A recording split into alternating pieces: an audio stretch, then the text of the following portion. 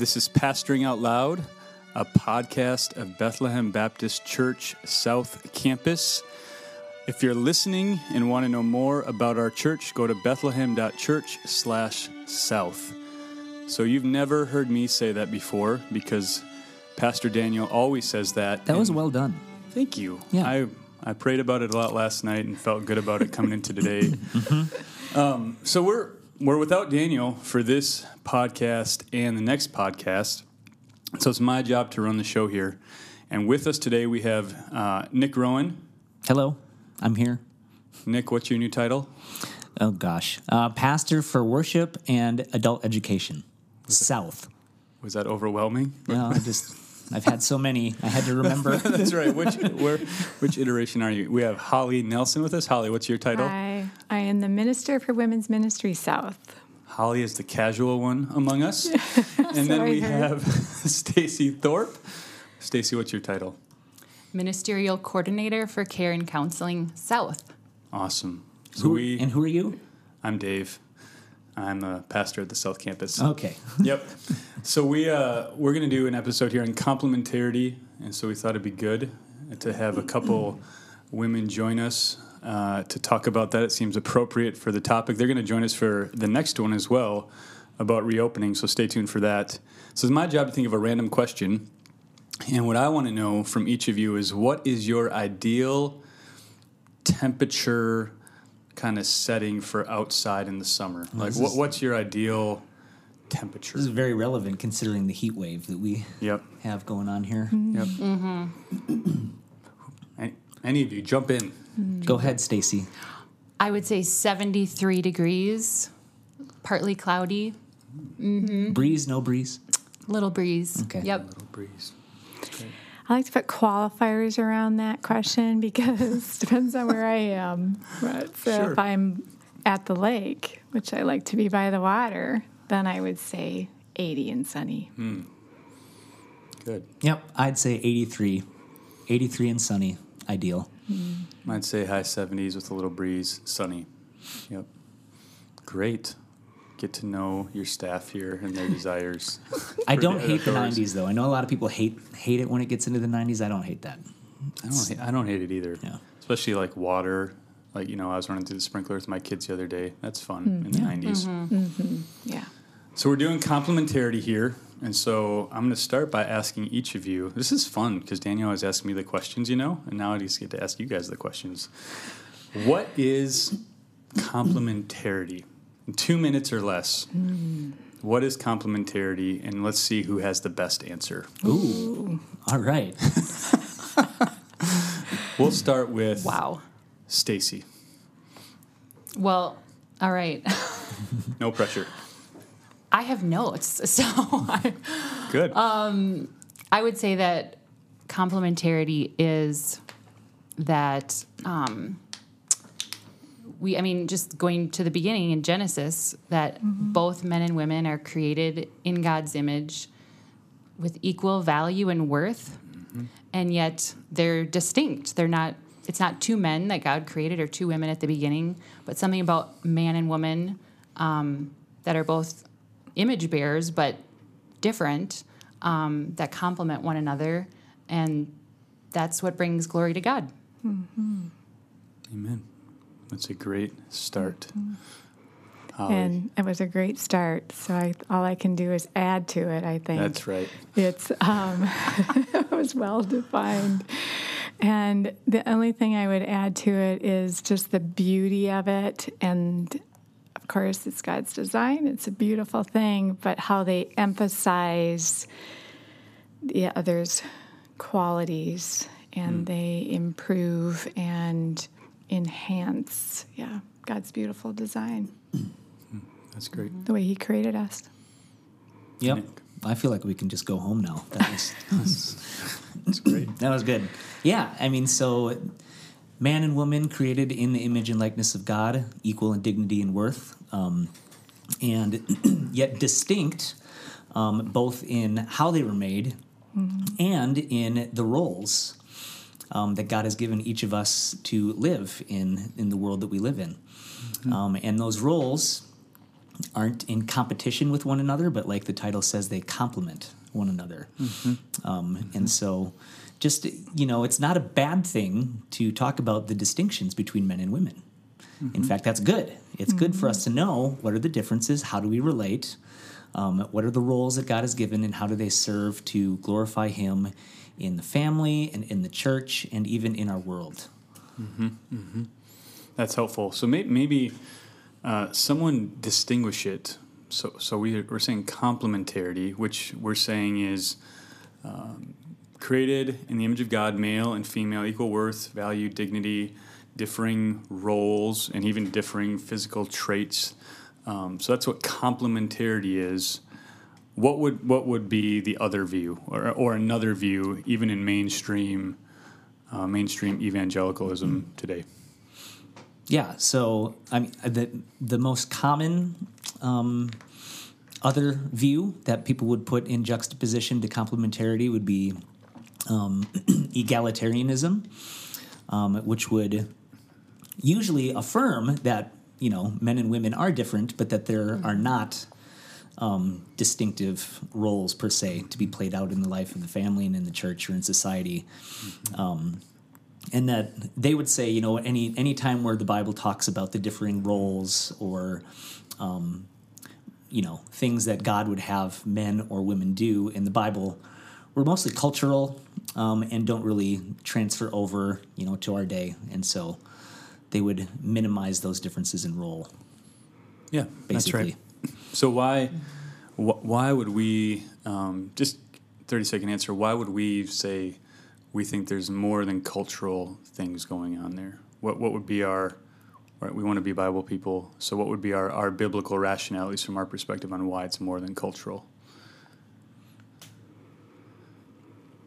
Well, we see it played out in Genesis 1. I mean, how God created them man and woman, it's been said, and it's not good for man to be alone. Here's your helper, her helpmate. And the roles are pre-fall. That's right. I mean, in the New Testament, I don't know if it's Paul or Peter that points back to that Adam was created first, and so he was given the role of guarding the garden and protecting, and so just they're not just cultural issues, that don't apply to us today, but they're seen throughout Scripture in even like the priests that were, to guard the temple, and then in the New Testament we see that only men are called to the role of pastor or elder. And so just kind of those patterns continue throughout the Bible. They're not just for one time and place. Yep. Always grounded in creation. Yep. In the New Testament. Good summary. Yeah, good. Foundational. So we would say these are pre-fall distinctions so that they're written in God's good design for flourishing for human beings and for His glory. And even when you look at what happens in the fall, like in Genesis 3, it seems that Satan is trying to reverse that order that God's designed. And in the curses, there's some particular curses even aimed towards these particular roles that God has laid forth. And then Stacy just gave us a really good little quick biblical theology where we can kind of continue to see that played out in the different places. You got something to say, Nick? Just great job, Stacy. Great job. Glad you're here. Such Thanks. a compliment on this podcast. One thing I want to say too is it's always good when we're talking about these things and distinctions, especially these hot button issues, to just say, we did really, really early on in this podcast, we did an episode on what we called theological triage, which means that we need to do triage and say, where does this issue land? And we talked about level 1 being the deity of Christ, the gospel, the resurrection of Christ, the Trinity, those kinds of things where, and if you don't believe those things, we would say you're not a true believer. And where we would probably put complementarity would be like at tier 2. where it's really important. It's part of God's design for humanity. But we would affirm that there are people who believe the gospel, love Jesus, have their sins forgiven, believe in the resurrection, believe in the Trinity, and they're going to differ on how they would apply these things, especially like in the church, in the home. And then there's all sorts of, even within the complementarian camp, there's all sorts of different ideas about how far it stretches out into the world. But just to say that we affirm that there are gospel-believing churches that might differ with us on these things to varying degrees. So within the complementarity camp, having kind of distinguished what is complementarity, there's this idea of broad or narrow complementarity. Some people say thin or thick complementarity. So when we talk about broad or narrow, and honestly, if you're in a Reformed church, a complementarian church, these are all the debates you're seeing right now. So what do we mean when we say that? Thin versus thick, broad versus narrow? Someone take a shot at that. Well, I can start that, and then anyone else can jump in and clarify. But it's important to say right up front that thin versus thick or broad versus narrow, it's not just two buckets, whatever, but it's more of a spectrum. That's right. And so you can land, anywhere on this spectrum between narrow and broad or thin and thick. And what they're trying to get at with those terms is how far-reaching does God's good design for men and women reach in our world? And so they're on more of the narrow or the thin side. Those folks would say, well, we affirm complementarity and the roles that God has given men and women, but they are for the home and for the church. And we see those things really clearly in Scripture. And so men are to be the leaders, spiritual leaders in their homes, and then are supposed to be the ones who hold the office of pastor elder in the church. And then beyond that, the Bible doesn't prescribe how those roles get worked out, and so we shouldn't say much about how those roles work out in the culture and in the world around us. And so they would just kind of want to stop it there. And then you can move along the spectrum and all the way to the more broad side. They would say, well, since these roles are grounded in creation, in the way that God has made men and women, then there are implications baked into our maleness and our femaleness that should dictate to some degree how even beyond the church and beyond the family, men and women should relate and function even in society and even in the broader world. And so that getting at what is masculinity and what is femininity and what do those things have to do with how we as Christians and people in general should live in the world. And so broad complementarians would see more implications in culture, in the world, whereas narrow complementarians would not want to say much about that. That's how I'd sum it up. That's good. Would either of you add anything to that? Maybe the only thing I'd say, too, is just that there's even some, in the broad and narrow, there's even some areas in application in the church. Sure. That, that people might differ in, so if you go to 1 Timothy 2, that says, I do not permit a woman to teach or exercise authority over a man, you would have some people who would take that and say, well, if you look at the next couple times that the words for teach and authority get mentioned in 1 Timothy, they're always in reference to eldership.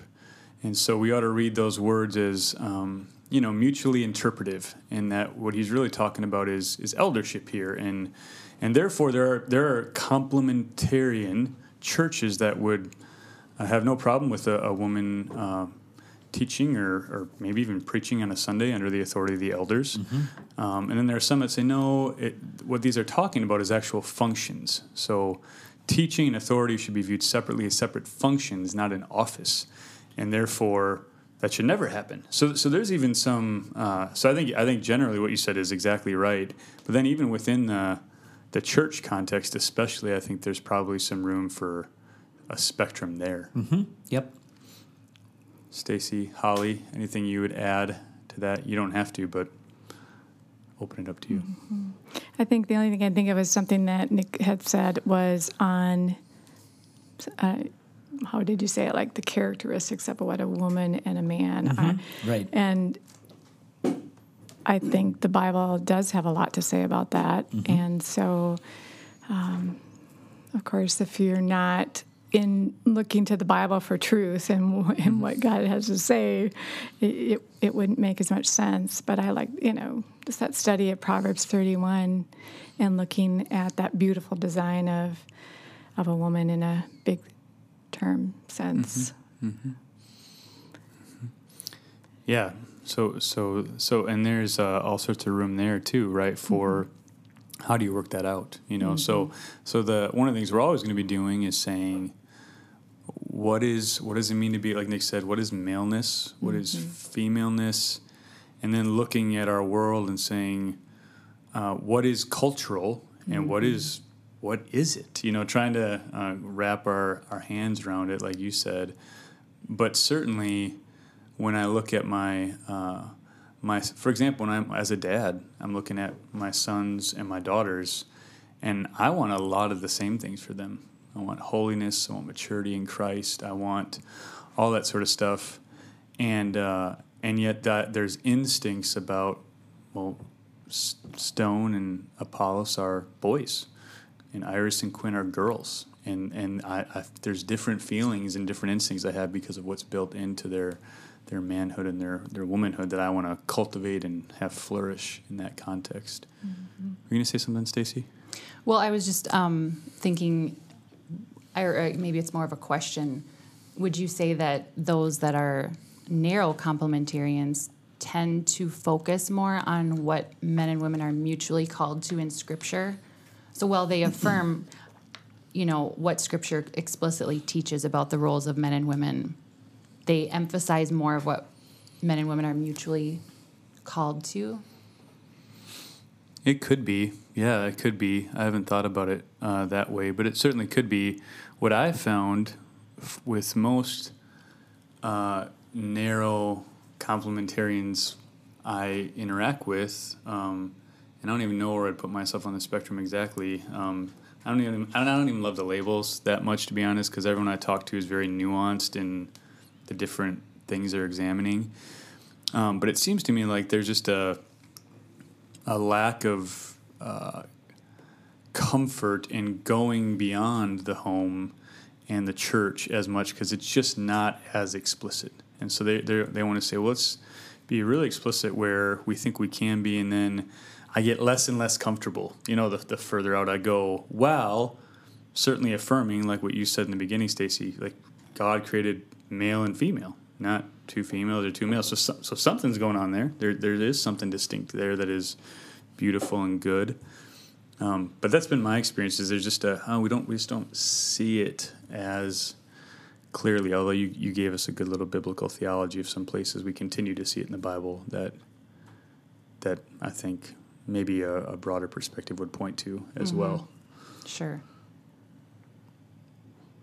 So, what about what we're seeing today? And you can go a couple different ways with this. What implications does this doctrine have in our world today? Like with just a lot of the sexuality issues that we're seeing in our world today. What about even in the church? What we're seeing today with a lot of the debates and arguments going on. Would any of you want to just say, okay, we've talked about what it is, and we've talked about these kind of views within our communities as a church, even in evangelicalism. What does it? Who cares? What should we do about it as a church or in our world? Why does it matter? Yeah, well, I guess in the culture, there's just a lot of confusion right now. In general about like what are the differences between men and women? Are they interchangeable? Or what do we do if someone says they feel like they're, a man trapped in a woman's body or vice versa? And I think, it's sad to see those things because those are the results of the fall, that, there's just a brokenness in people that they don't see, how God designed them. And so I think we can have a lot of compassion for that and still display the beauty of what God intended. I think what's personally more discouraging to me is some of the things that have, come out within the church of how oftentimes, maybe not oftentimes, maybe that's not fair, but, in churches that have valued complementarianism, that there's been, either abuse that's come out, like in the Me Too movement and things, where the value and dignity of women has not been there or upheld. And so I actually think that if you look at how God intended, men and women to interact and men to protect and lead in, gentle and like servant-hearted ways, really coming back to how God intended it in a complementarian way, in a true sense, is really a correction that we need to value and uphold the dignity of both men and women, and to call out abuse where we see that as sin. And so I think there's been some good things being brought to the light that have needed, the church has needed refining in and needs to do better at. Mm-hmm.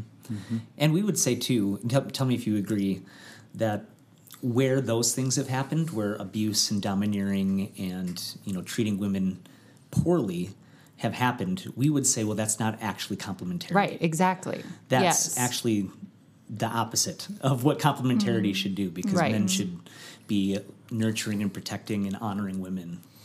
And where that doesn't happen, then that's not actually, leading well.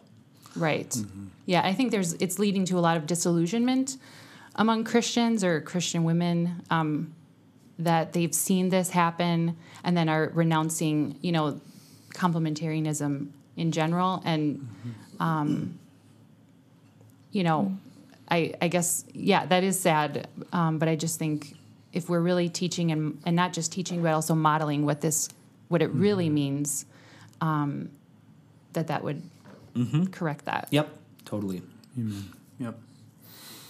Yeah, one maybe kind of example along those lines with what Stacy's saying is, I think of Paul in Corinthians with like spiritual gifts, for example, and they're just abusing it. They're doing it all wrong. They're misapplying it. And Paul doesn't say, stop. He says, do it right. He calls them to walk in the truth and to walk in discernment and to walk in decency.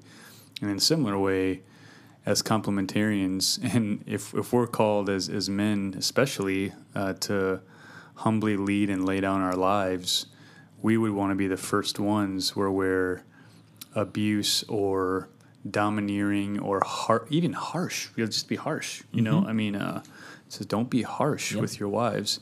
Where we see that, and we want to be the first ones in the battlefield to say that's wrong and that's not God's design. That's a distortion and particularly evil when the Bible is used to justify those behaviors. So we certainly want to be calling that out, like you said, and saying we're sorry where it's happening, and lamenting where it's been distorted and where sin is the dominating effect instead of fidelity to the Bible and the work of the Holy Spirit. So, what about at the South Campus? So we've said some things about church, some things about the world. I certainly think it's an important doctrine for the world because the confusion, like Stacy pointed to, is it's part of the fall. There's confusion everywhere. We want to have compassion, and then we want to call people humbly and gently to repentance, to walk, because we want freedom for people, right? If God designed it and He designed it a certain way, He made it so He gets to say how it works best, and that's going to lead to His glory, and it's going to lead to human flourishing. So those things are not at odds. So we're not like, well, obey God and be unhappy the rest of your life. We really think there's greater joy and greater freedom for those as they walk in obedience to God. But what about the South Campus? What have all of you have been in on some conversations and known how we've been trying to walk out complementarity here. What did you say about the South Campus? How are we trying to do that here? What do you see? What's good? What can we get better at? You can go ahead Yeah. and say that on the podcast. I'd love to hear what our director for women's ministries has to say on this. Well, I was thinking Minister. of Minister for women. Yes. women's ministry. Even just at the marriage retreat, it was a topic a couple of years ago of the marriage retreat of complementarity and how I have experienced as a Christian leader, how my husband and I complement each other in that, in him encouraging me and supporting me in any of my leadership roles that God has clearly called me to, and yet in a balance of that in our marriage. I'll just say that before Christ, I had obviously a distorted view of this, and the more I understood the beauty of complementarity and how God designed me and God designed my husband, because I can tend to want to lead, and which is okay within the right format, but it's just such a beautiful thing. And then him being able to come alongside and support me in that, as I am supporting him as the leader in our marriage, but it overflows into the church.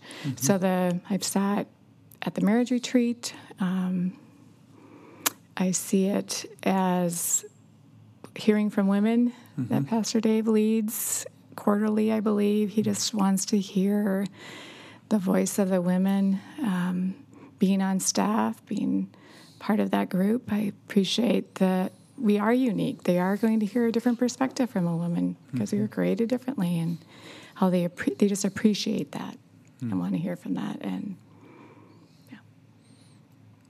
What do you think, Stacy? What was the question again? South Campus. What's going on here? What are we trying to do? What do you see at the South Campus?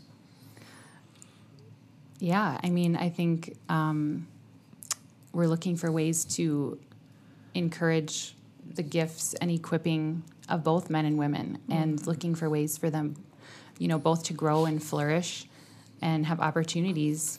We have both men and women on the worship team. We have both men and women sometimes praying up front or being on the prayer team. I was thinking through all the ways that men and women are serving, greeting people, leading small groups, or both men and women. We have men and women deacons here. I think we have a good representation on staff of men and women. And just as personally, I'll just say, I feel like a valued member of the team here.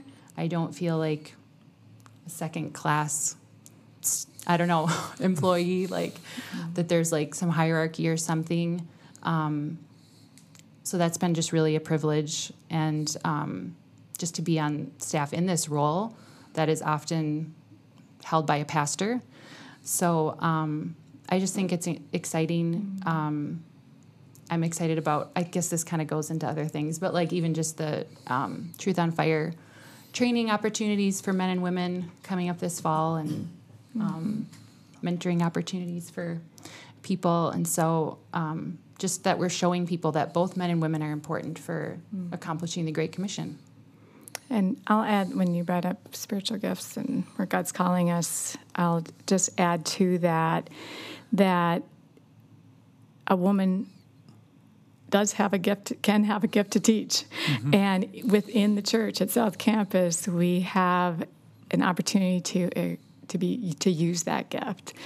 And I just appreciate that they recognize that, along with other leadership, shepherding, mentoring,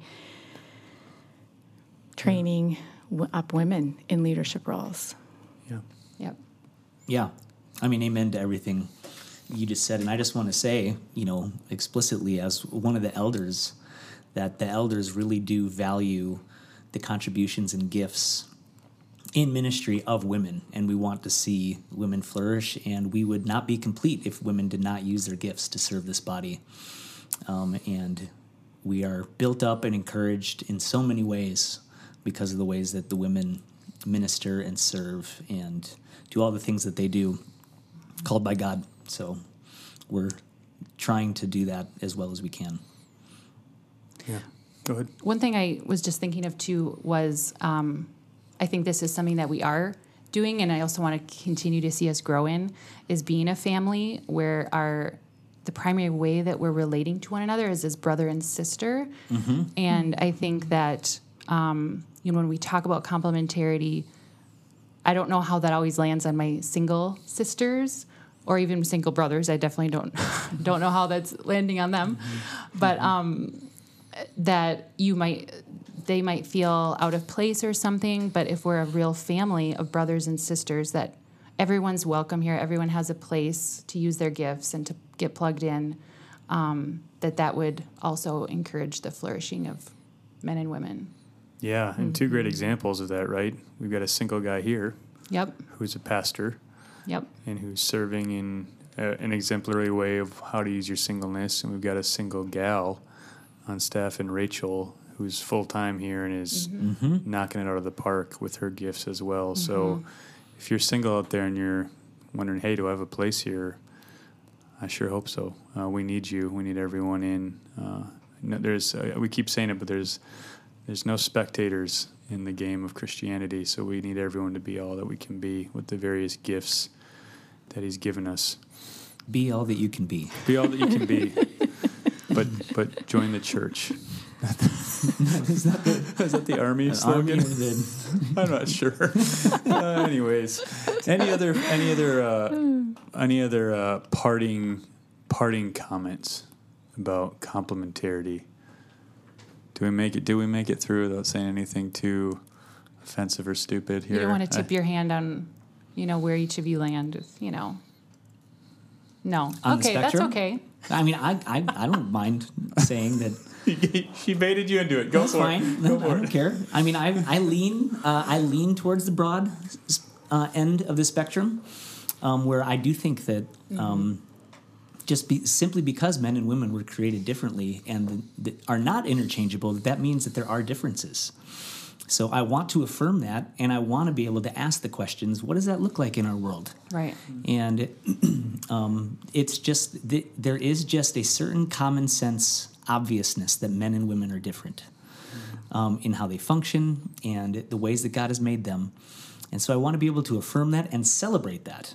So that would make me lean broad, but I wouldn't be all the way, whatever the far end of broad is, because I do think it becomes less clear exactly how those things work out. And I think that sometimes they're different culturally, and some of those things can vary based on what culture you're in. And so I would want to be slow to make those things as dogmatic as I would in the life of the church and in the home.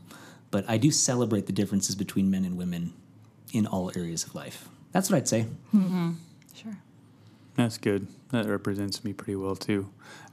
Like what I said before, I want a lot of the same things for my sons and my daughters, and yet my sons are boys and my daughters are girls, and I see the differences there, and I want to encourage them to flourish in all that they are in Christ in those differences, and then in a lot of the ways I want the same things for them, and even in marriage, like with Kelly, we believe in complementarity, and we feel like Kelly would say it's like what Holly would say, she's just growing and understanding the beauty of it, and that doesn't change. That one of our common sayings in our marriage when there's something hard or there's something going on is we kind of do this basketball handshake and say partnership.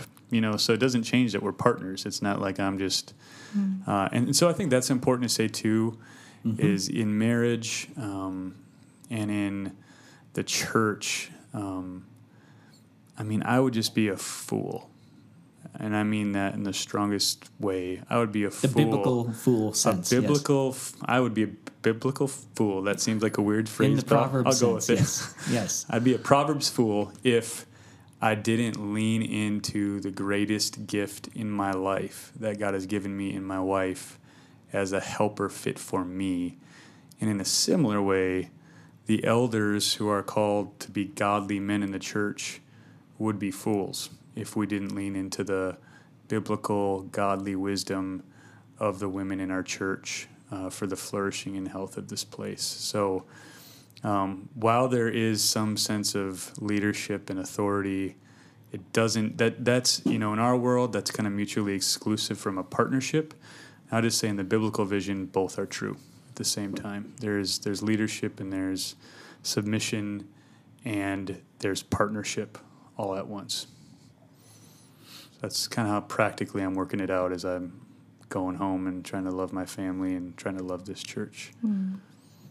Any other final questions or baits? I think Daniel's not here to keep us short, so I think we've already run pretty long here. So our sound guy is saying it's time to cut it off. So now he's saying he's not saying that. But if you saw the look on his face, you would know he's cutting us off. So thanks for listening, and tune in to our next one that's coming up on reopening. Thanks, Stacy and Holly. Yeah, it was a pleasure to be here. Yep.